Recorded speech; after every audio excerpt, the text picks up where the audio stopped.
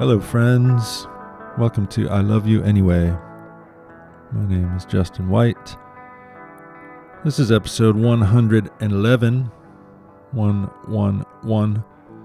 And my guest is a film director who is embarrassingly new to me, but now one of my all-time favorites.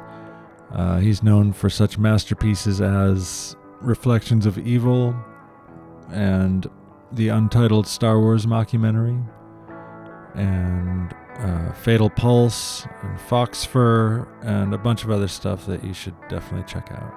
So, I don't like to give spoilers, and I rarely talk about things that would be considered spoilers, but in this episode, I did want to talk to Damon a bit about certain specifics of certain films. So, and I don't have an exact time code for you, but I suggest you just go watch everything first and then listen. But you're already here listening, so maybe you won't do that. But anyway, around the 45 or 50 or 55 or somewhere in there mark, I think we do discuss some films. But anyway, let's get right to it. Sometimes I start mid-conversation because either there's some logistical or technical talk that's unnecessary, or I say something inexcusably stupid, or we're talking about something that's maybe only a handful of people would relate to or be interested in. But anyway, here we go. We're going to start right in. Here he is, Damon Packard, and myself. Let's go.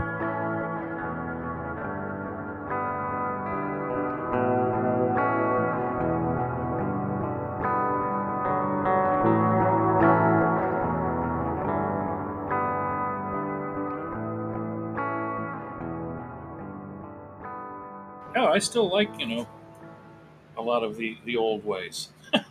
I'm with you on that for sure. I appreciate some of the newer technologies, but I hate the assumed reliance on them. Yeah. Well, Apple is especially bad with the way they just get rid of everything, Yeah, and making everything obsolete way yeah, prematurely. I mean, they've gone downhill actually in too many ways. Too many steps backward, some steps forward, but too many steps back. And a lot of misadvertising and I mean, they're just a bunch of sheltered yuppies in Silicon Valley, working, right. that, I think about that sometimes about just like who it is that's mapping out our universe right now. I'm sure you think about it too because it seems to show up a lot in your films. But mhm. just these people that have like possibly the narrowest view in human history, that everything is done through apps and through the internet, and there's no other world Yeah, outside of that. And they're programming like most of our how we interface with society. yeah, It's pretty absolutely. messed up. Yeah, I mean, this is the kind of thing that David Icke, people like David Icke, if you know who he is, talks about, has been talking about for 30 years. I'm gonna have um, to look into him. I'm writing his name down. you haven't heard of him, David Icke, Icke. Okay. He's I don't know how to describe him. There's so many ways of describing him, but he's got a lot of books out there. But he's been talking about you know, just the sort of the cult agenda, the quote cult agenda behind um, transitioning society into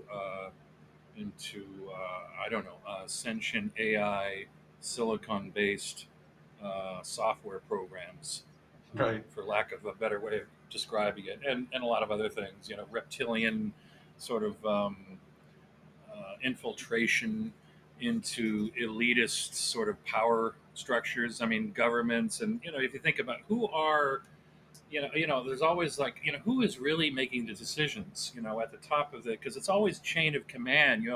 Everything is run by lackeys and clueless lackeys. The Right. organizations, every organization, medical, political, government, it's just a bunch of lackeys. They don't know anything. Health officials don't know anything about health. Politicians don't know anything about politics. I mean, um, Or human or welfare. or right, exactly, yeah. What's really right for the for it's all about money and profit and scams within scams, and Yeah. So, but yeah, who are the, if there are architects that are designing it this way, who are they exactly? And where do you know? I mean, I love talking about conspiracy stuff, and I don't like calling it conspiracy theory a lot of the time because Yeah, that's another one of those trigger words that immediately, shuts people's minds. I'm so sick of that too. yeah, I mean, there are actual conspiracies, and I think everybody Yeah. should awaken to that fact. And every situation is different. I mean, you can't just heap everything. There's this tendency Right. to sort of, just bunch it all into a category and shut your mind off. When you just Yeah, can't do that. completely. Yeah, you can't mention one element of the supernatural or anything, far out Yeah, without it triggering the tinfoil hat yeah, exactly. accusations Yeah, and flat earthers. I mean, you always get the same references. Yeah, I mean these idiotic references, and right at the beginning of the COVID scam, and I will call it that. Um, this Q thing happened.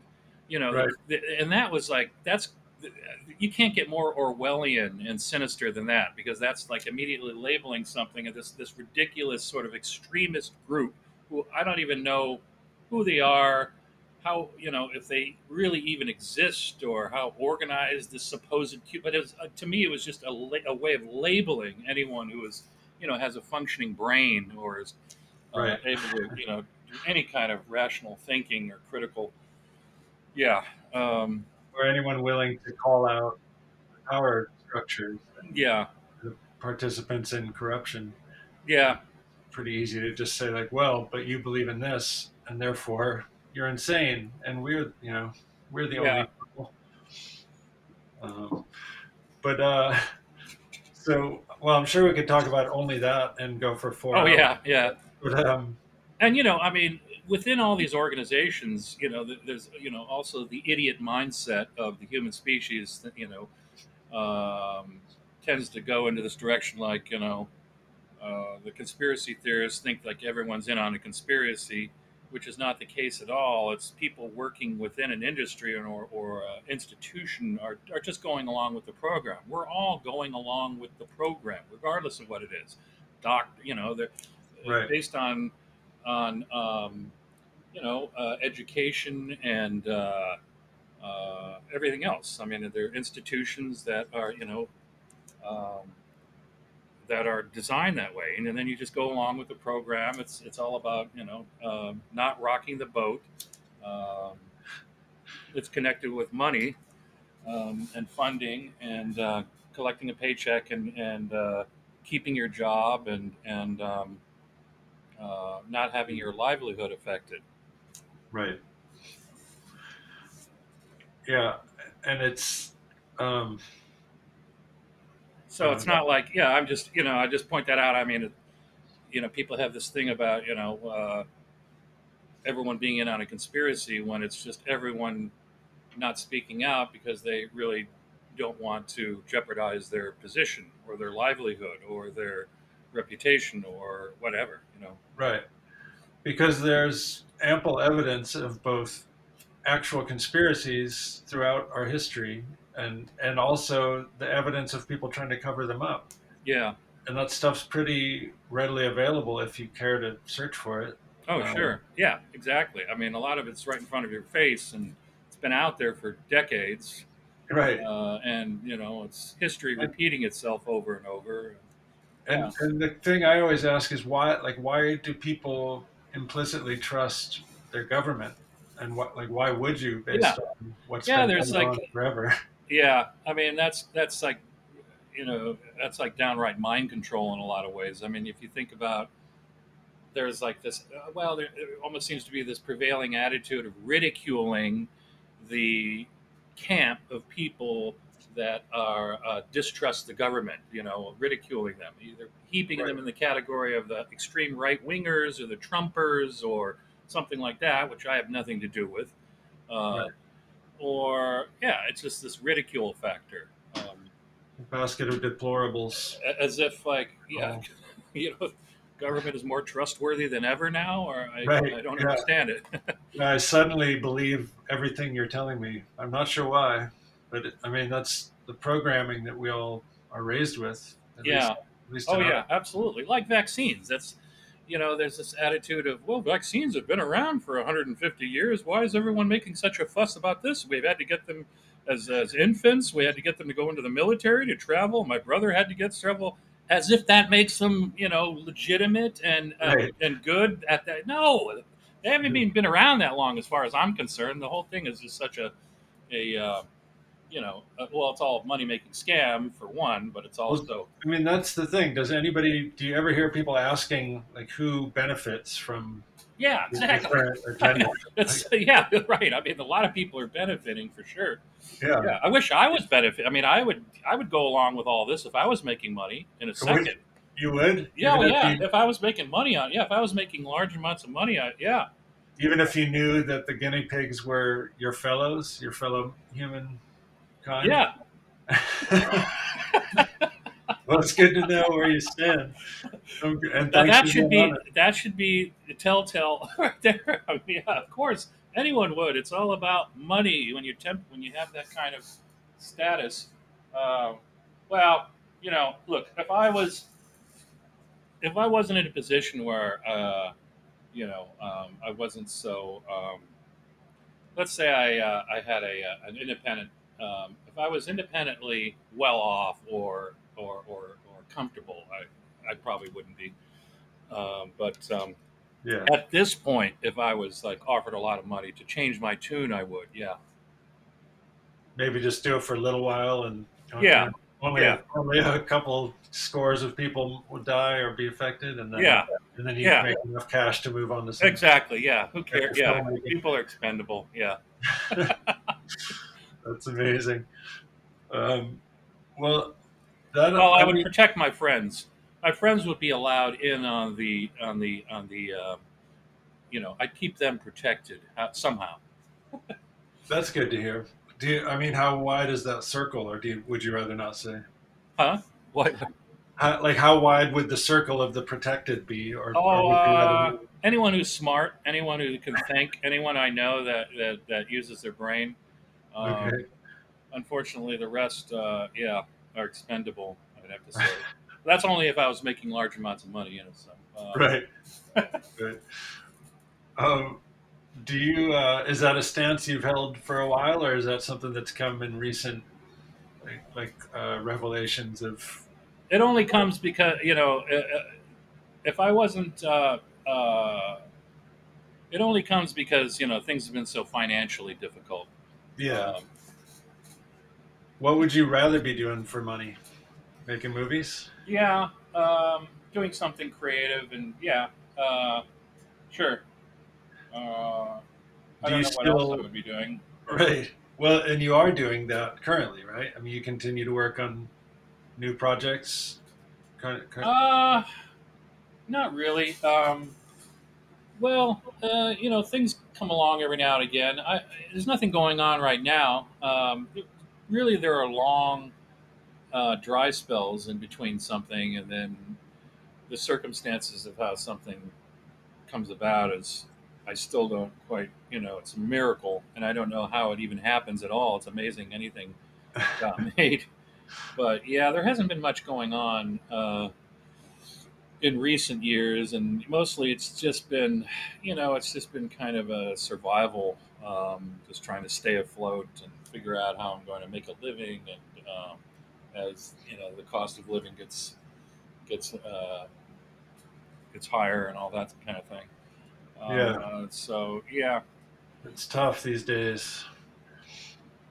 Do you well, have a place to live that's stable? well, it's stable for the moment. Yeah, yeah. Oh, as long as I'm able to pay rent next week, it's stable. Yeah. Right. Yeah, I can relate. Um, well, I mean, I'm always wishing for people, especially artists. I mean, I try to give everybody the benefit of the doubt from the start, but I have a special place in my heart for creative people who want to do stuff, and it often takes money to do stuff and other Yeah. people. and I wish it could just, I don't know, I wish, and it's also those people who are usually the worst at business or Yeah, promotion or anything self, it's true. It's the one regret I have too. I wish I was savvy in some capacity at making money, me too. because there are many ways of doing it, and the world revolves around scams.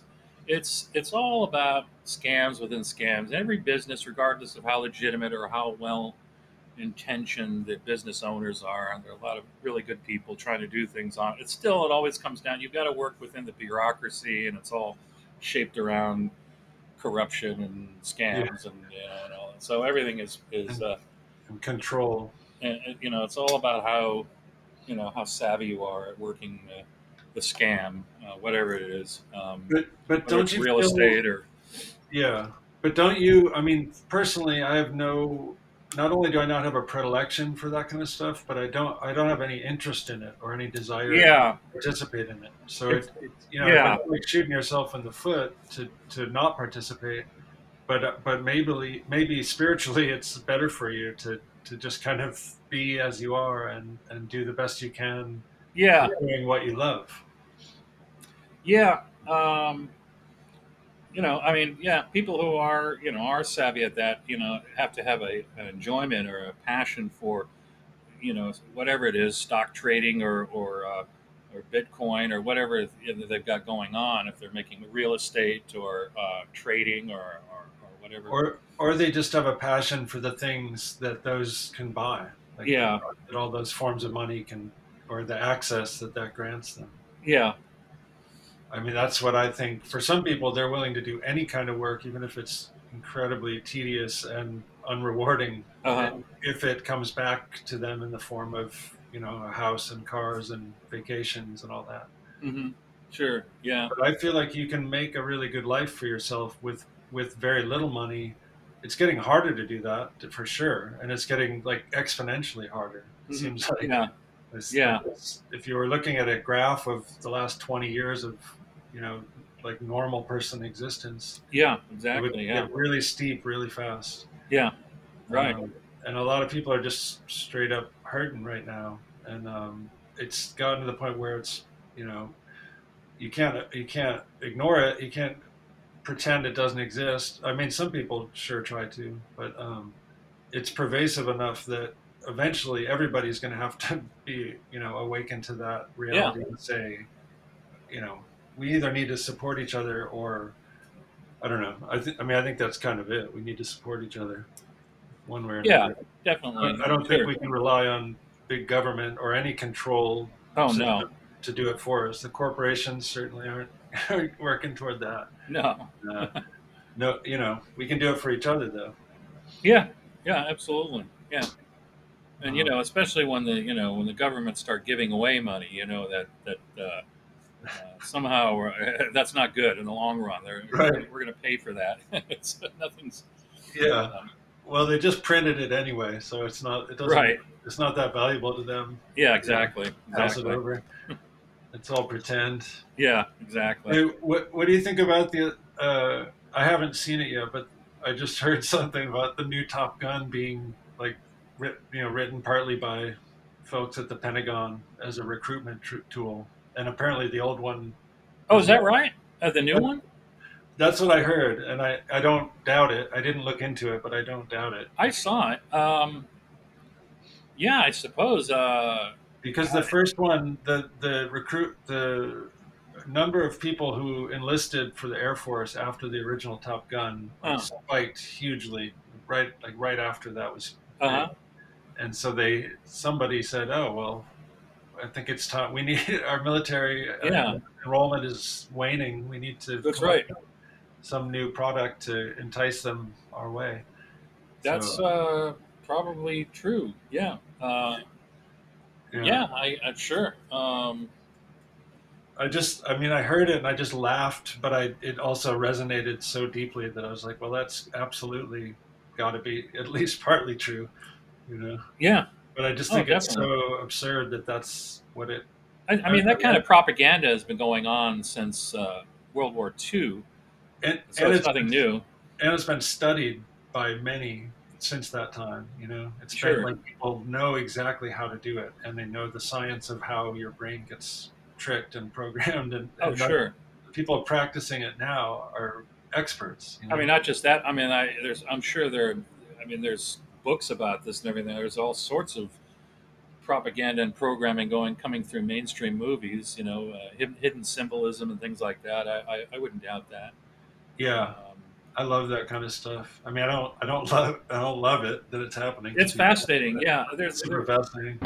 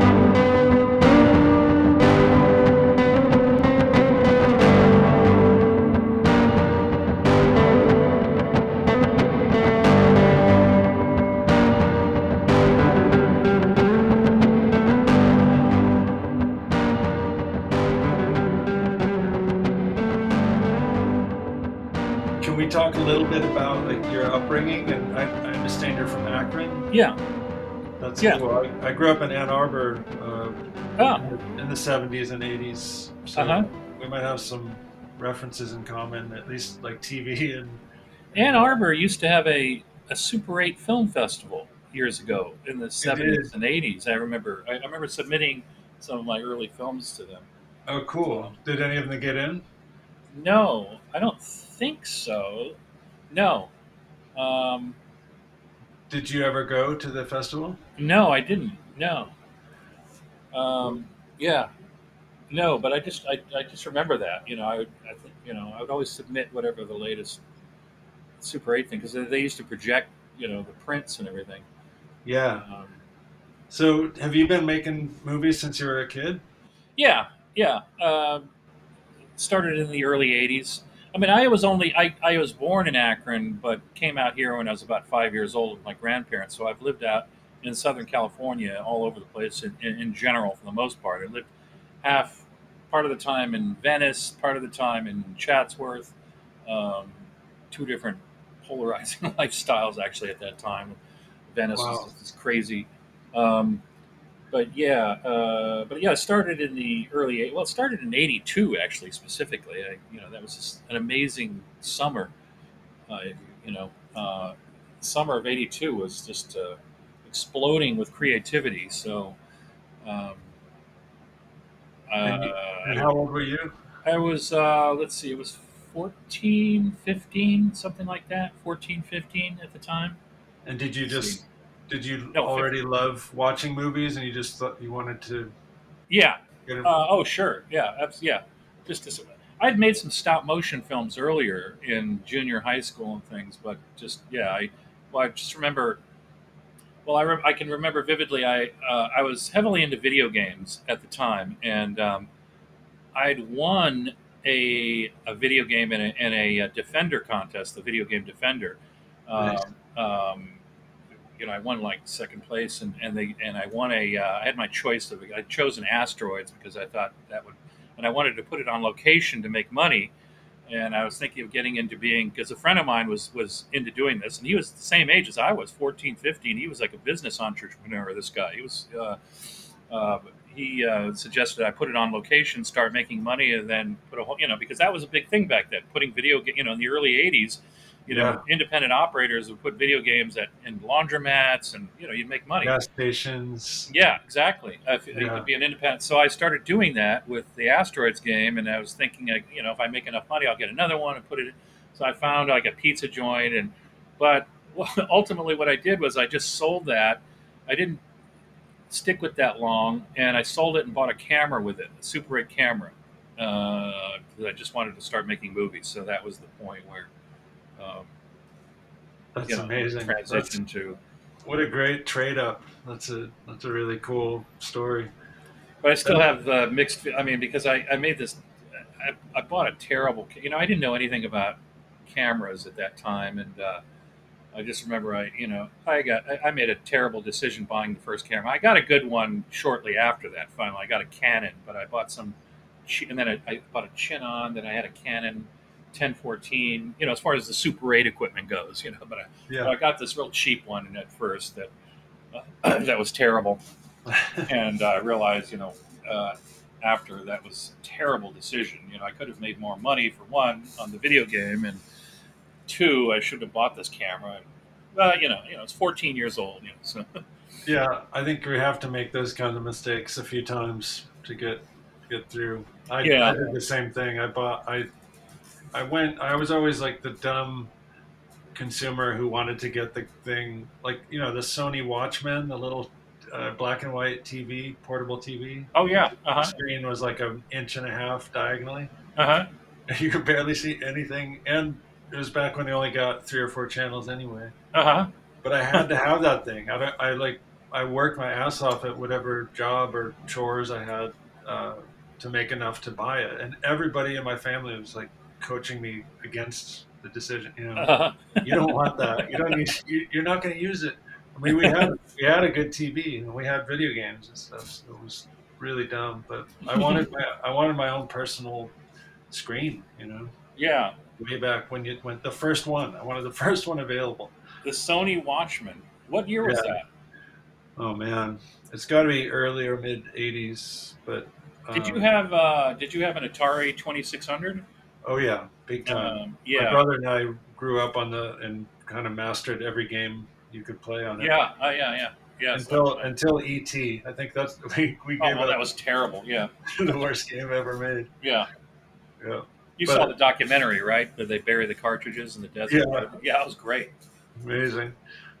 Yeah, I grew up with that, and then my brother was kind of my main.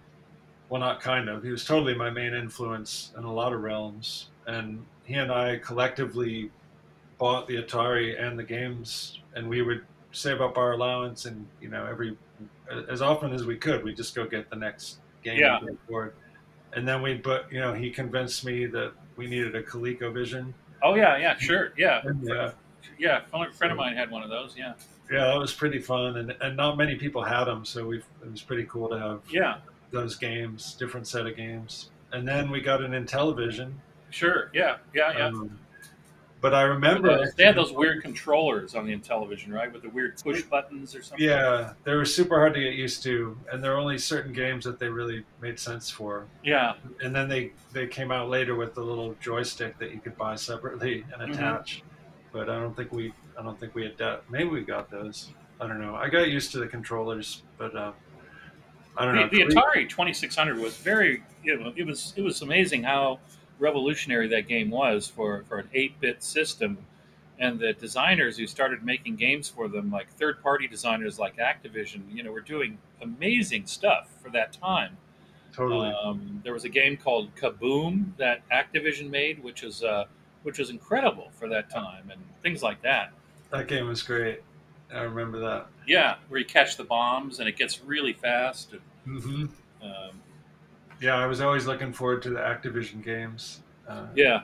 And I almost ended up working for Activision actually at one point. I remember applying for them. The company. What would you have been doing? I think testing, game testing. Nice. Yeah. It's funny. It makes me think of there was a movie I thought about making. I don't know. It might still be something that could happen. I doubt it. But about in the early '80s, I had kind of a little sort of a delinquent piece of history here with a friend of mine. That we were the video game bandits. What I mean by that is this friend of mine, he was really quite a genius. He's the guy who was, I said, was the entrepreneurial type, and he was Right. wanted to start putting games on location and making money. Well, he had a collection of keys to coin boxes for just about every game in existence, and I don't know how or where he got these games. He also used to take off the those plaques on the front of video games, the sign or the artwork. Yep. He used to collect those. He used to take them off. They were easy to take off with a couple of screws, and he used to decorate his room with those things. But he also had the keys to the coin boxes, like a huge set of them, that he somehow got through connections. I don't know. So we used to go around to these arcades that were kind of hidden and didn't have security or cameras, and I would be the lookout man, and he'd grab the coin box, and we'd get we were the video game bandits, and And you would go around town hitting multiple yeah, arcades. yeah, yeah. And Wow, we you must got we have got made. busted. We got chased by security, and yeah, um, it was like yeah, it was like a movie at times, I love it. getting um, I had a friend like that too, actually, and he managed after years of being the one who, well, he would instead of taking that panel and taking it off, he would just unscrew it enough that you could reach inside the game and hit the little trigger for oh the. sure, yeah. Well, there were different ways of getting free games too. Yeah, A string on a quarter right. We tried method. that. Yeah, we used to do that one. I think it worked on vending machines Hmm. at at motels and stuff. You could clean up. Yeah, Uh, that's great. getting Yeah. free games was yeah, it was that was like small. That was small potatoes. We were on. But when you're 13 or whatever, it's like it's kind of your only. It's what you would be doing anyway. Yeah, So exactly. you're just having somebody else fund it for you, which Um, somehow seems fair. You're keeping their establishment running and full, yeah, exactly. I think we making it look spent cool. all that money on video games anyway, so it went all back. Um, That's So when you first started making films, did you just? I mean, did you have any kind of vision, or were you just like gather your friends and tell? Were you trying to tell stories, or were you? How did you approach it? when I first started, Yeah, like when you were quite young. oh, they were just experimenting, making little. It was usually, a cartridge of Super 8 film was a little less than 3 minutes, so I'd started off making these in camera edited little 3 minute shorts or two and a Okay. half minute shorts, in camera editing, and then started editing and dubbing and mixing them shortly after that, and yeah, just Where, improvising and different things. nice. Usually a lot of improvisation. It wasn't spending a lot of time writing scripts or anything like that. I just wanted to experiment, and uh, you know I bought had a backwinder and it would do effects with, and things like that. That's cool. And you just have your friends be in it, and Yeah, sure. Yeah, okay. yeah. And then at what point did you start to really take it more seriously, or feel like it was something you knew you had to pursue? Well, I mean, I was taking it seriously when I first started in '82. Actually, I was probably taking it more seriously then than I ever did. Actually, so '82, '83, '84, those were the real serious years. It got probably as time went progressed, it got less serious as making a living and work became um, more pressing.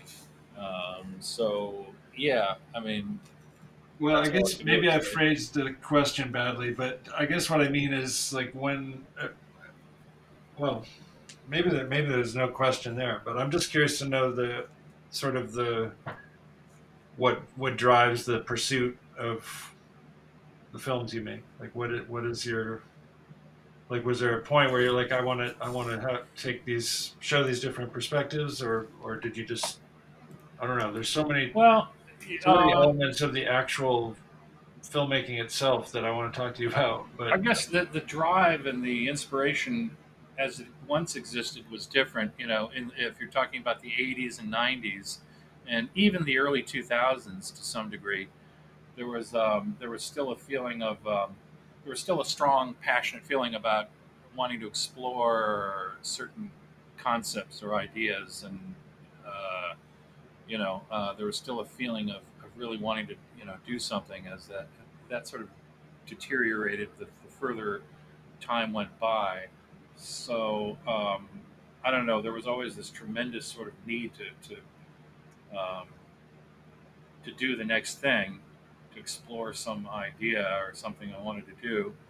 Um, well, even all through all through the 2000s, really, up until um, I don't know, up until Foxford, probably 2012. Uh, yeah, that's I don't know how to answer that outside of that. Having the I mean, do you feel like the ones you've made since then are not? Because I feel like you're doing stuff that nobody else is doing, or if they are, they're not doing it the way you do, and Mhm. not as well. And I feel like you might not have even gotten credit for certain things that you possibly originated. That now, you know, people like Tim and Eric are famous for, just editing styles and stuff that have Hmm. gotten other people attention. That I don't know. I didn't go on the date line and see exactly who came first, but I don't know. I feel like somebody must have seen some of your work and been influenced by it, because you're doing stuff that nobody else, I don't think, has ever done. That was poor grammar, but Well, that's nice to know. I don't know. I really have no idea.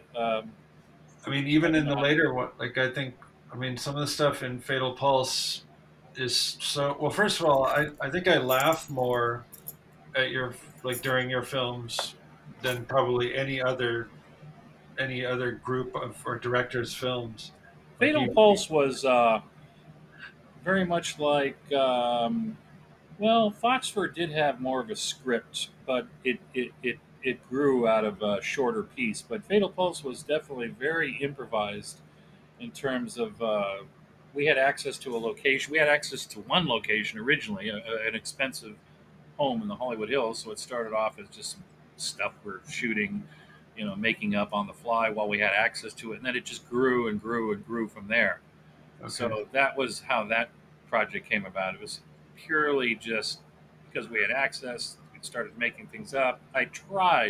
I really tried hard to sit down and build something on the footage that we shot to actually, write a cohesive story around it. Something that was, we could, something that could all be set in a house. For one, I couldn't do that. I needed to get out into the world and have chase scenes and action, but I right. still could never figure out what the hell, I mean, it was just improvised all the way through. It was just a very simple kind of assassins chasing after corporate people, and um, everyone wanting to kill each other, and Right. that's basically it. But The had you couch always potato. Well, I guess the couch potato idea was the core of it. That was the core idea, where this character, this Tobo? good for nothing brother-in-law of these two powerful corporate, this couple that live in the Hollywood Hills, can't get rid of. He's just been living on their couch, watching 1-900 infomercials. The 1-900 infomercials were also a big part of the like the inspiration for it. I didn't know how that was going to. So that's how it all started. It was just I think the whole movie was going to be that originally. It was just this character on the couch, 1-900 commercial, and the couple trapped in the room. That was the idea, but it just I could not figure out how to fill out a feature with these minimalist ideas and settings and characters. So Yeah. Well, you did it. I mean, you figured it out, in my opinion. And I love this stuff. I mean, did you plan ahead of time to, because you do a lot of intercutting with actual footage, right? Like you use live footage, you use TV and movie footage. Yeah, well, there is a lot of that in Reflections of Evil and also Fatal Pulse because the 1-900 infomercials are, and the commercials and all the TV programming was a big, like with Reflections of Evil, the TV programming of the early 70s, the movie of the week, and the commercials and all that, how that shaped the tone of that era. I wanted the yuppie fear thriller to be how the early 90s had shifted because you know, the memory of that era was sitting and watching TV late at night with all these endless sex phone line commercials that I Yeah. remember so well. Playing over and over and over. And that was going on for some time. So yeah, Yeah, it was basically every commercial break from 11 p.m. to 5 a.m. right, exactly. for 5 years or something. Yeah, exactly. From about yeah, and all those McDonald's commercials and Yeah, I mean all that stuff yeah, yeah. shaped that era. Life alert. For any for an obsessive TV watcher. Yeah. So And, do you and and LA programming specific. I mean it's a very LA movie in terms of the all the broadcasts and the news breaks and everything that's and the commercials they were regional for LA. right? Um, And so yeah, and the Sunset Strip. I wanted it to be a very LA movie. yeah, it does feel like it is very much. Although I've never lived there, but I've spent some time there. Hmm. But so then, tell me about like when they're puppets or uh, Yeah, like what how did that come out of the need to continue to tell the story without the footage, or was that just how the that came up later. I think. Well, maybe I can't remember when. Towards the end or towards the middle of shooting at some point where uh, again it was just the opportunity to use someone who did puppets and made them and wanted to contribute to the movie. So whoever was around wanted to contribute their artistry into it. I would try to fit it in some way. So I knew this guy. I think I done some work with him. I cut some stuff for him before. The guy who did the puppets in the movie. He's a friend of the guy who plays the lead in the film. It's one of his close friends from Canada. So he wanted to do some puppet creatures in the movie, and I loved his puppet designs. They're so you know, I thought they would fit in to the sort of dark alley. yeah, So yeah, that's how that came about. And I figured at some point the main character will die and come back to life as a puppet and walk around in this limbo afterlife. And I couldn't really figure out a way of getting that across clearly and how that transitions to the riot sequence at the end where he comes back as a real person. He runs into himself in a parallel timeline as a puppet and the real person, and then the story continues with the real person from there. And I right. don't remember how I was trying to logically explain that, but Well, there was a time portal, right? yeah, it was some sort of a transitional. There was some kind of an overlap of dimensions or something going on. Right. Um, I I love can't that. remember what I was thinking, but yeah, I was trying hard to figure this all out. And But the more the movie grew, the more convoluted you know the improvisational nature of the movie was getting. So it just um, Uh, it just became what it what it was. well, I think it's brilliant in a lot of different ways, and it's doing something different than most movies. And I just think you in general, the way that you, It definitely took longer than anything. I mean, I started on it in well, like actually, I think it was December 2014 was when we first started shooting some very early scenes, but most of the shooting was in 2015, and then it was finally finished in 2018. So, um, it was in the end, it was like it was a struggle to get people back and finish a chase scene or right. riot sequence or something like that. Well, those chase scenes are amazing. I don't want to give any more away than I already have, but But it's definitely it was taking this idea of building on something, improvisation, taking something you shoot and then you build on that afterwards. right. Um, that was how the whole film was constructed that way. That's cool. And did you do that with the others as I well? did that with Fox Fur as well. Yeah, even I though love. Fox Fur was based on there was actually a screenplay for that, so it was more scripted, but it was only meant to be a short scene. I went out to shoot a short scene, and then I turned it into almost a mini feature, 60-minute feature, just by Right. building on things the same way. Yeah, Is that why the characters, the actors change? yeah. Well, that was because I couldn't. The actresses didn't want to come back. Okay. After a day of shooting or after a night of shooting. Yeah, it's simple as that. They disappeared. They didn't want to do anymore. So I didn't finish the scene with them. So I just got someone else. But I love that you used what you had Yeah, anyway, and then there's just confusion from like yeah, with the rest of the characters. Like, who are you? I love that. It's incredible. It's amazing. And then, and in a way, or at least for me, that just makes me open to anything. Like what, when that happens early on in the story, that you're just like, all right, well, all bets are off. There, it could go anywhere from yeah, this point. And that's, to me, that's pretty exciting when I'm watching a movie and I'm, not. And I don't know. Your movies both make me laugh, like out loud, which very few things do, and they also terrify me sometimes.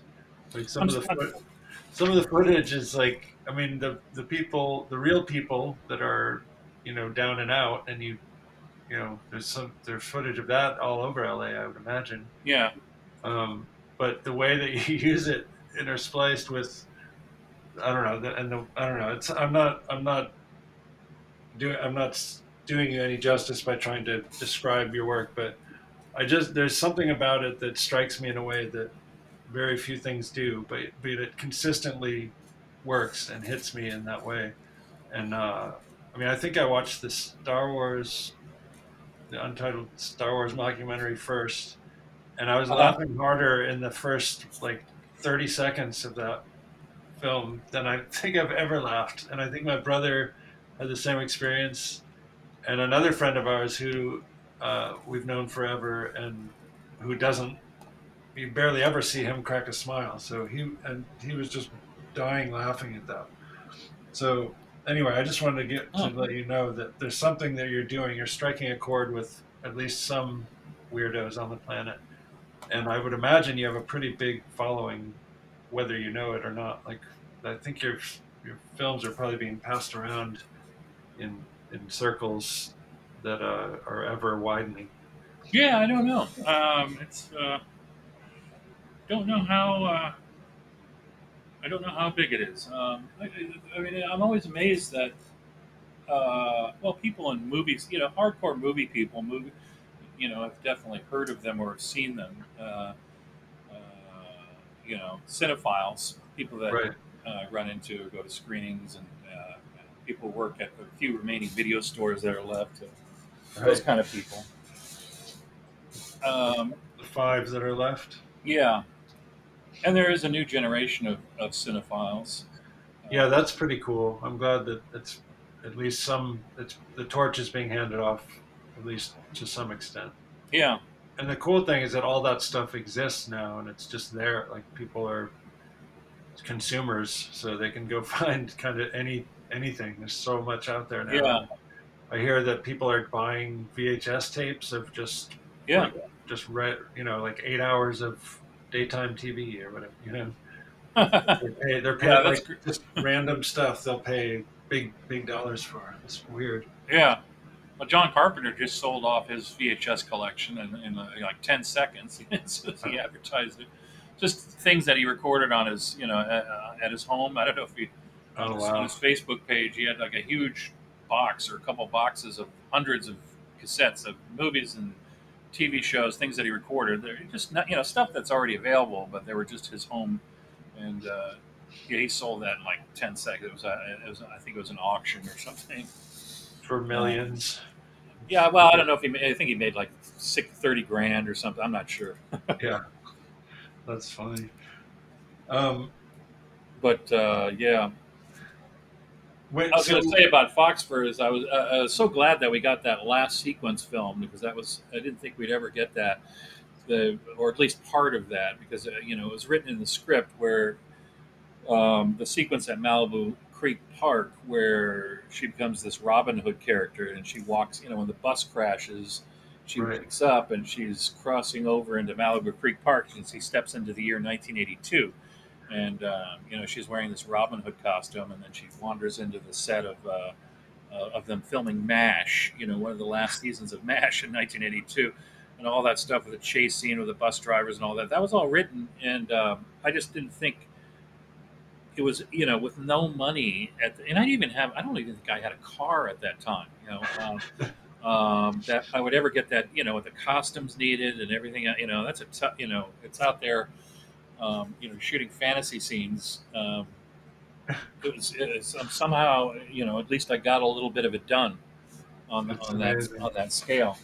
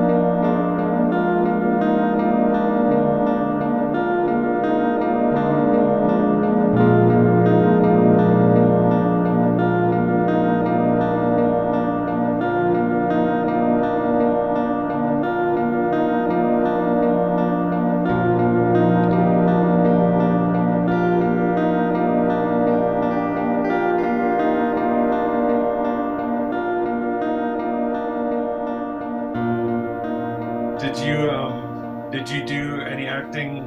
I mean, aside from in your own films growing up, did you take classes or go to school for any of it? No, no, I've never really been not much of an actor. I've never had any aspiration. I've played characters in my own movies just out of necessity. Unfortunately, I didn't. I played the main character in Reflections, even though I didn't want. I certainly didn't want to. I want to ask about that. Does that? I mean, that seems like that one must have been one of the most difficult Yeah, trials imaginable to go out as that character in yeah. all over the place. It just. There was just no other way. I couldn't find anyone who was good enough. Or willing to put themselves. Right. Yeah, exactly. It's all the guerrilla shooting we were doing and the constant, cost the discomfort of the costume and the headphones and the shirts and everything. Yeah, you're wearing like 8 shirts and 12 sets Yeah. of headphones or something so ridiculous. I mean, it's Yeah. unbelievable. And then a bunch of stuffing underneath, like Right. Yeah. It's supposed to be growing bigger as the film progresses, but there's right. the continuity is all over the place in that movie. It's I uh, love that about it, though. It's so But by the fun. time I get into Universal Studios and Magic Mountain at the end, suddenly I lose all those pillows because we couldn't create too much attention while we were in there. And I wanted to shoot chase scenes in the ET adventure. It was amazing we got away with a lot of that. I can't I wasn't believe sure how much we would get away with it, but we somehow did. you got all of that footage, and I mean, without getting caught, right? Well, eventually they did throw me out of Universal, but I got all the. Yeah, I had completed You got what you needed. 98% of the filming. I actually sent someone in after I got thrown out to do some second unit stuff because I bought seasonal passes for some friends of mine who were helping out. Like we went in there with actors and a crew, and so I sent someone in. I remember to get some pickups, and, I don't know, exteriors and things. But yeah, no, I'd shot everything I needed to. Yeah, I was getting a little too brazen. I think by the third or fourth shooting day, when I was bringing in the 16 millimeter camera, I figured, let's try to. I just kept pushing things, and finally Yeah, it seemed like I wanted to ask if there were moments where you were, because you're engaging with people who have no idea what you're about, right? And you're filming their real reactions to you. Oh well, yeah, some of it. Some And of it some was of it, staged. Yeah, there was a yeah. combination. But were there moments where it just felt actually dangerous and like you were in trouble? Or did you No. just feel confident to do it and be weird enough that people would Oh yeah, no. It was be it doing it? was it was great. It worked out well. No. There were never any real dangerous situations. No, not at all. What about with the dogs? Was Oh that no, that was great. Yeah, all the stuff with the homeless people and the dogs, that worked. They were great to work with. The dogs, that went remarkably smooth that day. The dogs knew they were acting in between takes, and I mean they literally did. And they would start barking on cue, and then in between takes, they were wagging their tails, and I was petting them. And I don't know how that, because I'd only planned to shoot a couple of people with dogs that day, but I hired 3 times more than I needed because so many people wouldn't show up. So I overhired quite often on that. uh-huh. So all these But in people this case, showed up. everybody showed up. Yeah, that I think there was a situation where just about everyone showed up with their. So I put them all in the movie, just used that, and then had a pack of. It looked like neighborhood. Uh, you know, uh, It's amazing. uh, ganging up on this character with their dogs. So, Yeah, the scene's incredible. I mean, it's pretty nerve wracking as someone who loves dogs and works with them, and knows what could go wrong in a situation like that. But yeah, no, that worked out really well. it looks great. I mean, it looks great. It looks real. So, Dogs are very easy and very adaptable, and they're very smart. Cats, on the other hand, and other animals are not. You have to just shoot a ton of stuff with cats and hope you get something useful. yeah, Dogs are very trainable. Cats are not, and yeah. So I agree. That as someone who's spent a lifetime with both, I concur. But I've I never always tried like to to have a shoot. lot of animals. Yeah, I love to have a lot of animals Yeah, in my films too. it's pretty great when it's intercut with like and the sounds. I mean, I don't know. It seems like you must have so much fun in the editing room because some of the foley that you come up with is beyond belief, and it makes me so happy that you're doing it because I remember at some point as a I don't know. I always wanted to make movies, and I haven't. I've made a few short Uh huh. videos and like a thesis film for this alternative school I went to, but I haven't really followed through on any of the big ideas. But as a kid, I remember thinking at some point I want to make a movie, and at one like just one instant in the movie, there's a piece of foley that doesn't match Uh huh. the thing that's the action, and but then never refer to it again, and never don't make a big deal out of it. Just have Uh it huh. the secret thing. Um, but then to have you like sort of well Overdo the foley, or I mean, yeah, just all these layers, and it's like, and like some of it obviously coming from other sources than yeah. what you're seeing. I love that so much, and I don't think anybody does that, at least not in a way that makes it funny and it still works. Like the story's still told. Uh huh. So I don't know. Yeah, I was having a lot of fun with that, especially on Reflections, where everything was dubbed. Yeah, Um, I needed a lot of voice work done on that. I actually wish I'd hired more. There were so many voices needed. I was doing too many voices on my own. I wish I'd hired more, spent more money hiring, voice actors, because I did have the money on that. I just decided, I was cutting corners too much, doing too many voices on my own. Mm. Uh, because I love, have you ever seen? And I love when other movies get creative with that. Have you ever seen Putney Swope? Yeah. That's a great example of funny dubbing. I think, and there's probably some like unconscious influence.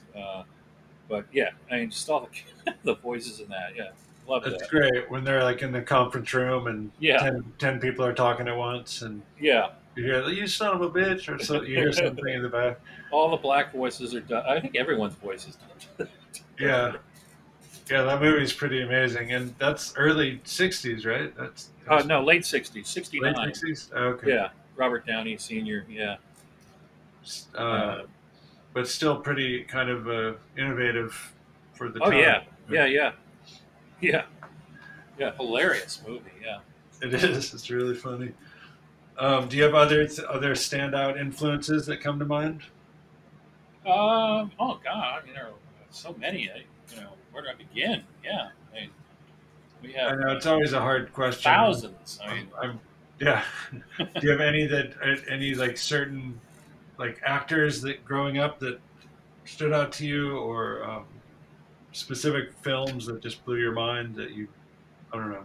If you don't want to answer, you don't have to. I know it can be. oh yeah. I mean, there are tons. I mean, Ken Russell's The Devils was one that I think is one of the best films ever made. You've seen that, I'm sure. I Uh, have. It's been a while, but I've seen it once. I mean, How God. do you feel? How do you feel about Repo Man? Yeah, that's good. Yeah, yeah, I like it a lot. Yeah, That's one yeah. of mine. That's one of my faves. Uh huh. What else? Um, what else? Me? Or are you saying to Yeah, yourself? What else? Oh, I mean, I don't know why I even asked this question because I'm terrible at answering it. I know. There's so many. I mean, I love so many. And there are just so many things. Just in the last say 20 years or 10 years, that things that I've constantly discovering new things, and I mean, foreign films, and there are films from all Yeah, over the world. I mean, I mean, if you had in the '80s, I hadn't seen any Lars von Trier movie. Well, maybe I'd seen a couple of them. Things like that. you see the celebration. Did I see that one? That's not von Trier, is it? Uh, or is it? Oh man, now I'm gonna feel like an idiot I think because that was no. I know the one you're talking about. That was like the, another the Danish other film or dogma something. guy. Yeah, I always confuse the two for some reason. Von Trier did. I like his. Like he did Breaking the Waves and Dancer in the Dark, and Oh right, right. I like the his sort of his depressing, bleak, and his fascination. I think I share an obsession with his fascination with these fragile female characters. You know, Uh-huh. in Breaking the Waves, Emily, what's her name? And Watson, is it Emily Watson or yeah, Emily Watson and and then Bjork. Bjork, Bjork is and amazing and Dancer. Yeah, that's cool. yeah. I love those kind of. If you can capture that genuinely, um, that's a really tough thing. And he was able to do that. Bjork. I mean, who thought Bjork? But it's She's just amazing in that. it's just a rare thing. Elizabeth Hartman in A Patch of Blue is another good example of that. Um, no, I love that. Who was the other actress I was thinking of? Just a second. Anyhow, that kind of innocence and is just so rare and hard to and genuine sort of quality in a performance. Yeah, I mean, I was hoping that that was I was trying to find that in Foxford, but I knew I wouldn't. On a no budget scale, it's ridiculous. Even even trying to attempt such a thing. Completely ridiculous, but that's something I'd still like to do someday. Yeah, Circumstances and the amount of time and budget were there to realize that. Casting is so important. Casting is everything. The characters are what are everything. Um, they're the people that get you hooked into it. Uh, right. and there are very few. Another problem with modern movies, not just the aesthetics and the CGI and retreading over familiar ground and all that stuff. Digital, imagery and everything. But it's just the actors. Most of the actors just aren't terribly interesting. There are Yeah, I very, very, agree. very few, anyways. There are some that I like, but yeah, you know what I mean. I think so. Go back 50 years and you throw a stick in the air and you'll land on someone interesting. Yeah, you'll hit three interesting people. Right. Yeah. One And stick. today, you really have to search hard. Yeah, man. I hope that I don't know what would have to change for that to Well, be people true were more, again. and that, people in general were just more interesting in the Yeah, past. They had more character. They had more, everything about, the yeah. human personality was more interesting. People were, More grit, more openness. exactly, and they had a real history to their lives. Tough guys, for example, on screen, they were real tough guys. They had a background. They were war veterans. They worked in a mine. Like Charles Bronson really worked in the mines. A lot of these guys, Lee Marvin. Is a Yeah, I think he was a World War II veteran. So a lot of them were, those dudes were indisputable tough guys. and they were the real thing. They had a genuine quality to them. Yeah, Just don't have that anymore. Now you have like Ryan Gosling and um, what's that guy's name from I don't know. Just take your pick. The guy who's yeah. I mean, the Brad Pitt and the Tom Cruise and like yeah, the pretty boys who are tough, yeah, but they're and not. they're now like aged out as the sort of Gen X pretty boys. They're not even. Right. At They're least the they new have. wave. I would They're I would getting even put them prettier. in a category slightly more interesting because at least they have a tiny foot in the past, Yeah. tiny foot of character. I'll take Brad Pitt or Tom Cruise um, over Chris Pratt or Right. somebody like that.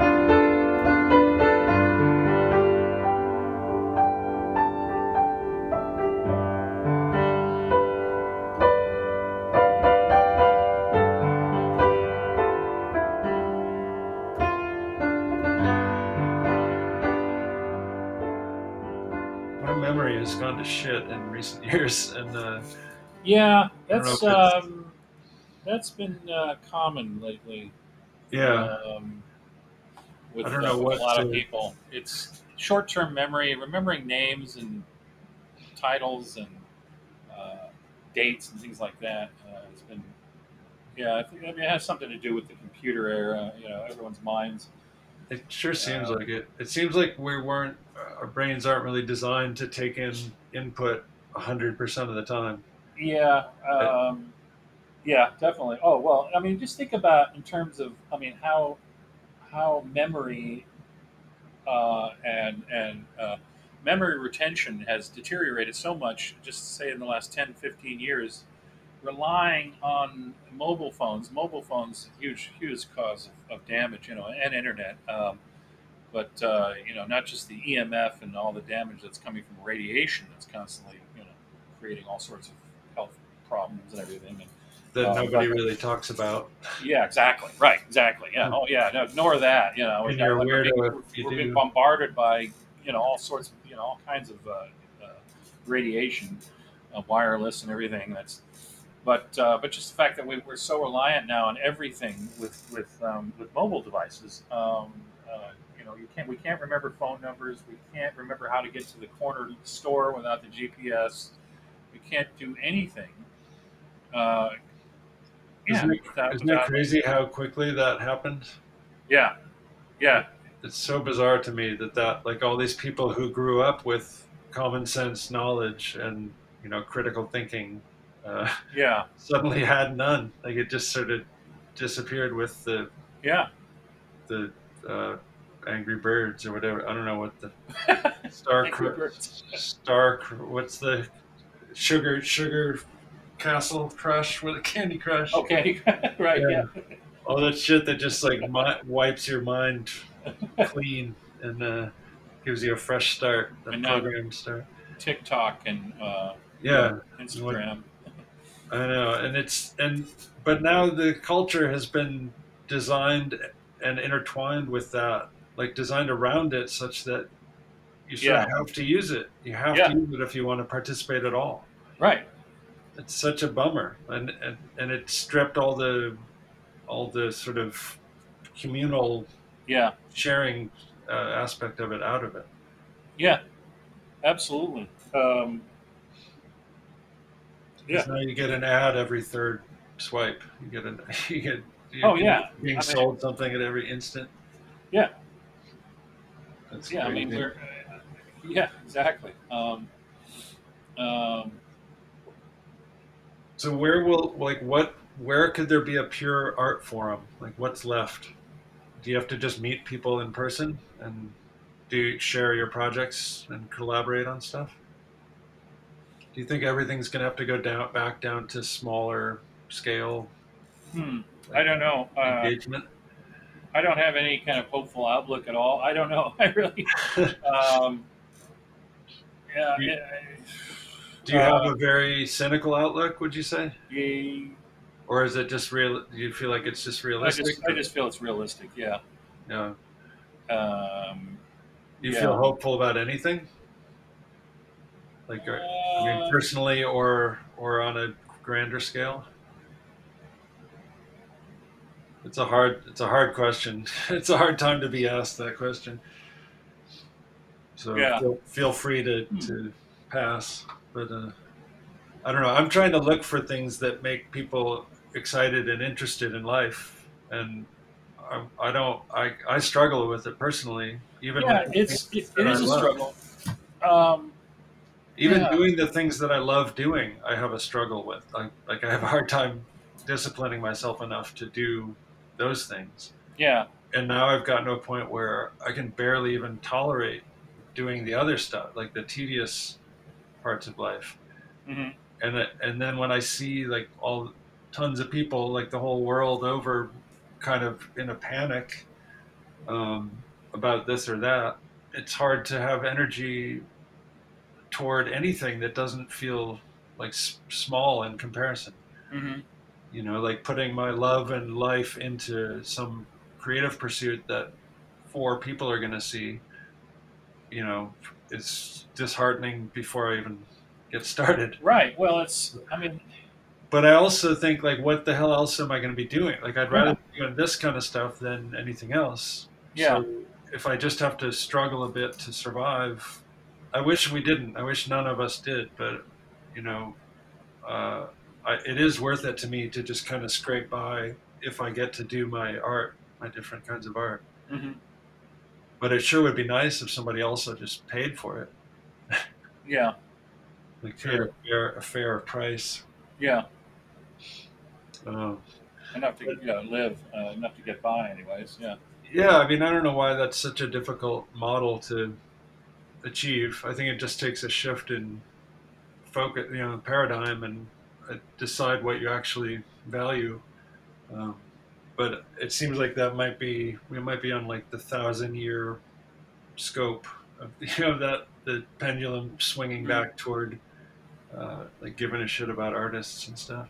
I mean, at some point, yeah, it seems like life can't go on as it is with everyone living this lifestyle of glued to their phones all the time, for one thing. And all the problems with EMF and everything, that's got, there's somehow that it has to end. It's just not a healthy lifestyle. And I don't know exactly how that's going to happen. It might have to be, might have to be some global disaster. All the satellites get knocked out. I don't Yeah. know. You ever Something, find something. yourself longing for for such a thing? Well, It's giant uh, solar flare or something? no. I mean, well, I mean, that's going to be really inconvenient and tough for everyone if suddenly the power grid goes out and we lose all the satellites. Some people actually probably love it.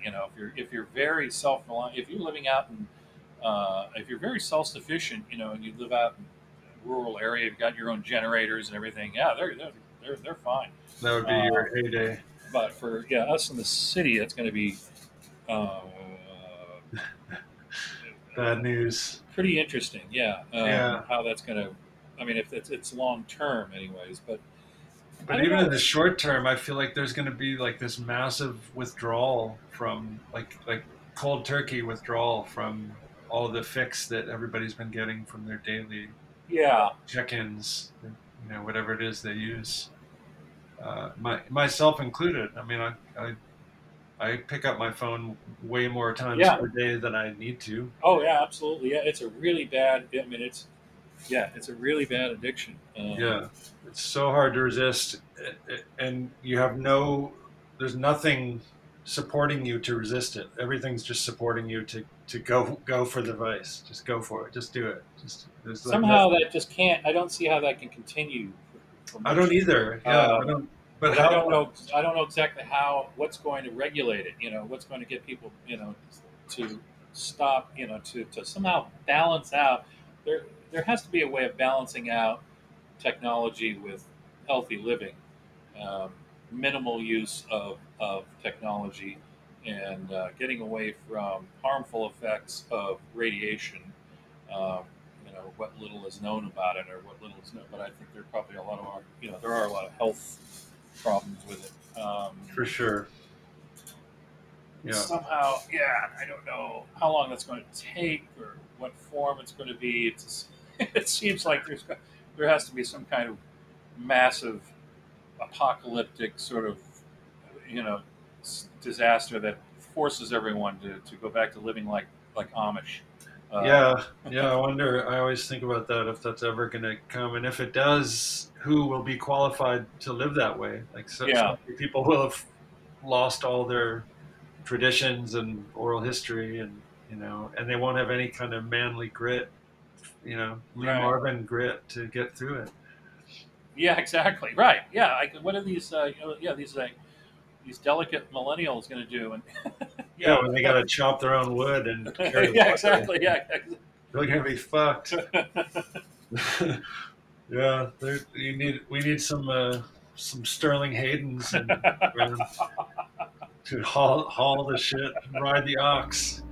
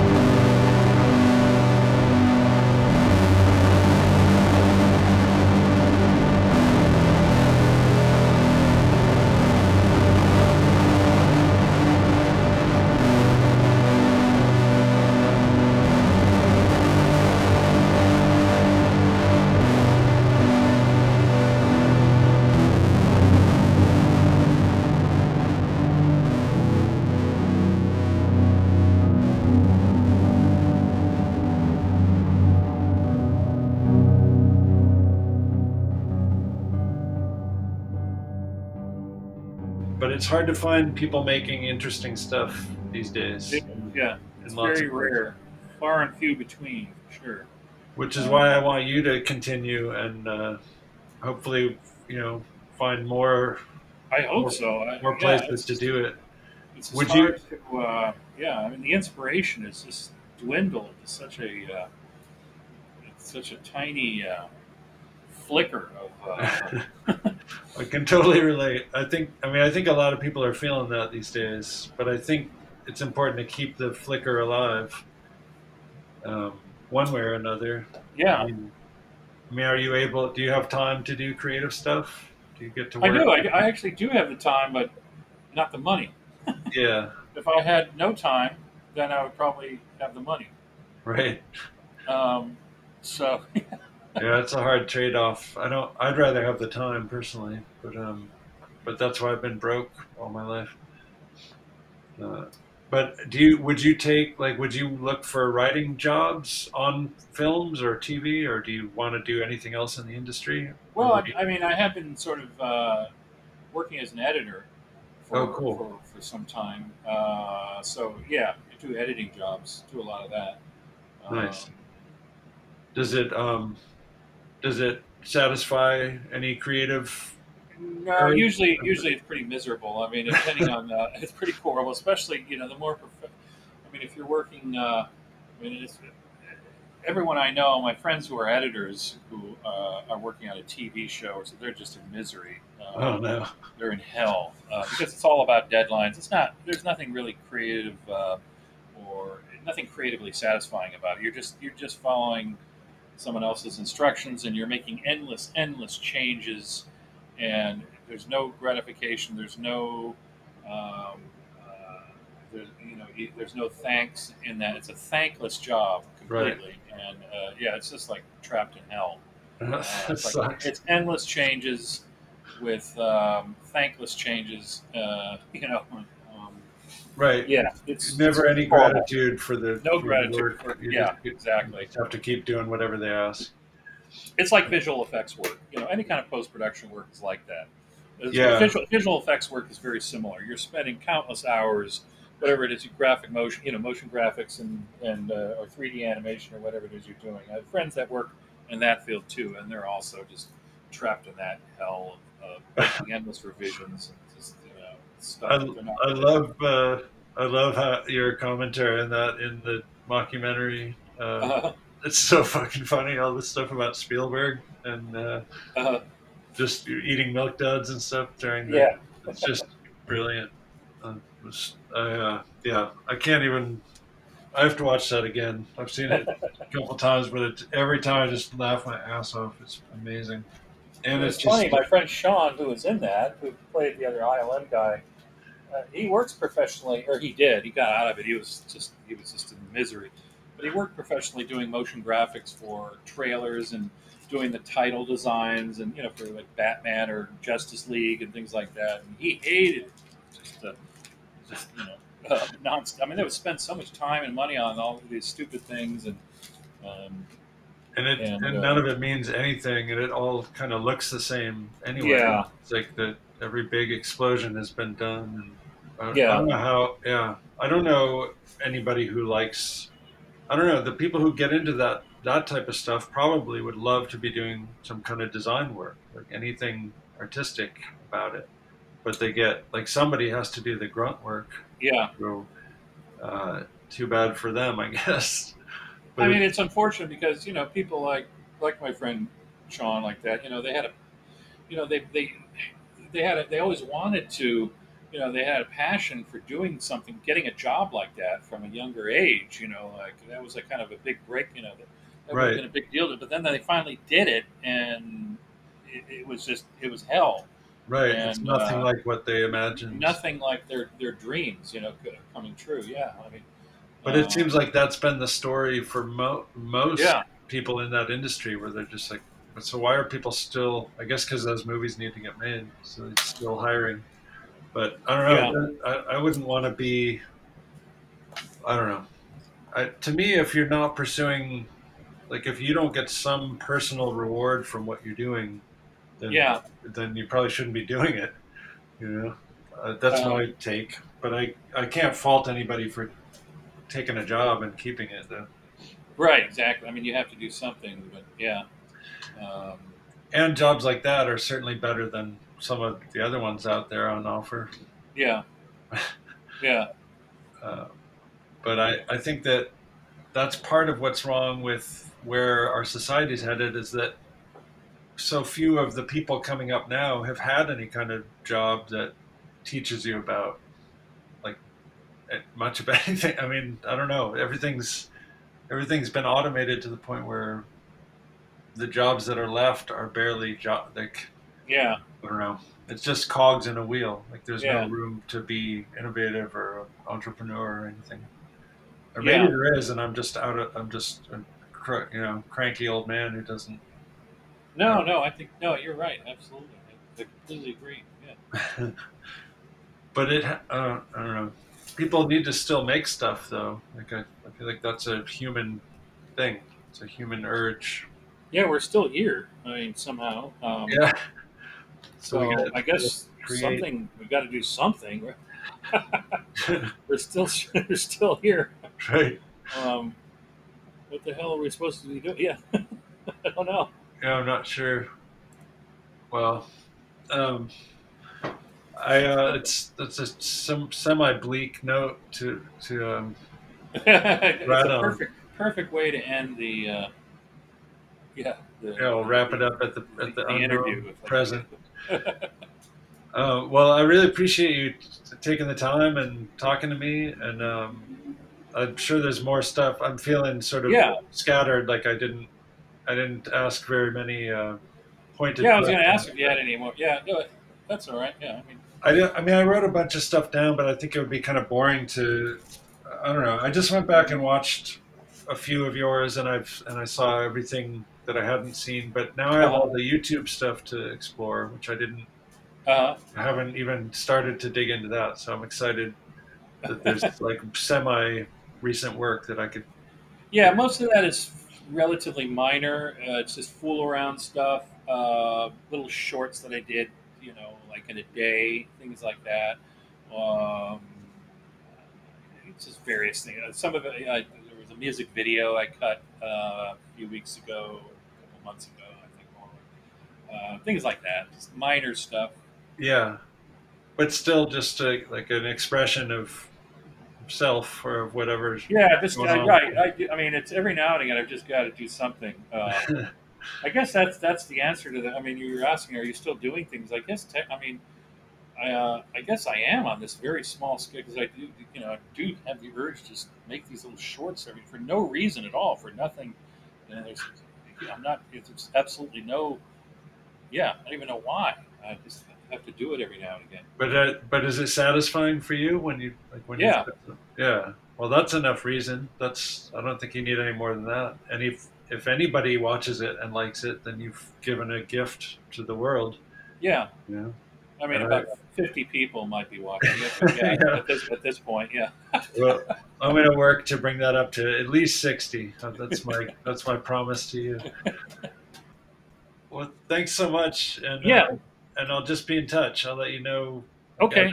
As it's coming together, like I said, I have one other before you, and I'm trying to move quickly, but I also have a million things happening. So yeah, I'll ask for your patience, but I'll get to it because I'm excited about putting it out. Yeah, no problem. Trim out, as much as you want. Yeah. Okay, cool. All right. Talk to you later. All right, man. Thanks a lot. Thanks. See you.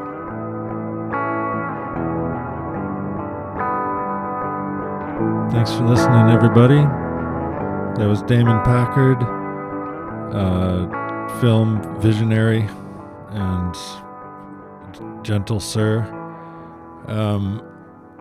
I was really grateful that he and I were connected, and I want to thank my friend John Hanford for making that happen. He reached out to Damon on my behalf, unbeknownst to me, but I was delighted to hear that he had made contact, and we followed up, and here we are. And so thank you so much, Damon, for taking the time to talk to me. And thanks for being so incredibly patient as I put the whole thing together amidst the multitude of other happenings in my life. So I hope you all enjoyed. Please go check out Damon's work. He's got he has a YouTube channel. If you just search his name, Damon, Damon Packard, like the car, Packard, and you'll find his YouTube channel, and he does short films and stuff there. And then you can also find him on Facebook, searching his name again, or I'll also leave links in the description on my website, which is ilyapod.com. That's ILYAPOD, as in I love you anyway podcast. And what else? Oh man, isn't life hard sometimes? I mean, it's pretty fun. It can be, and it can also be challenging. And it goes up and it goes down. It goes round and round. But to me, one of the coolest things about life is the creative stuff that people are doing. And there are lots of people here on this planet. And there are a lot of people doing cool stuff. And so let's try to help each other out and support one another. And, buy a thing that somebody made, or go, support their Patreon or something like that. You know what I mean? And if any of you know a way to connect Damon with film-centric people who want to make things, you could reach out to me or to him. I think he'd be interested in connecting with people who want to work on stuff. Maybe I am speaking out of turn, and I apologize if so, but I want to see him make more films. So if you know how to make that happen, or if you just have a shitload of money and you want to pour it into somebody's passion project, then I elect Damon Packard and myself. I'll split it. Let's split it. Okay. Love you guys. Talk to you next time. Bye.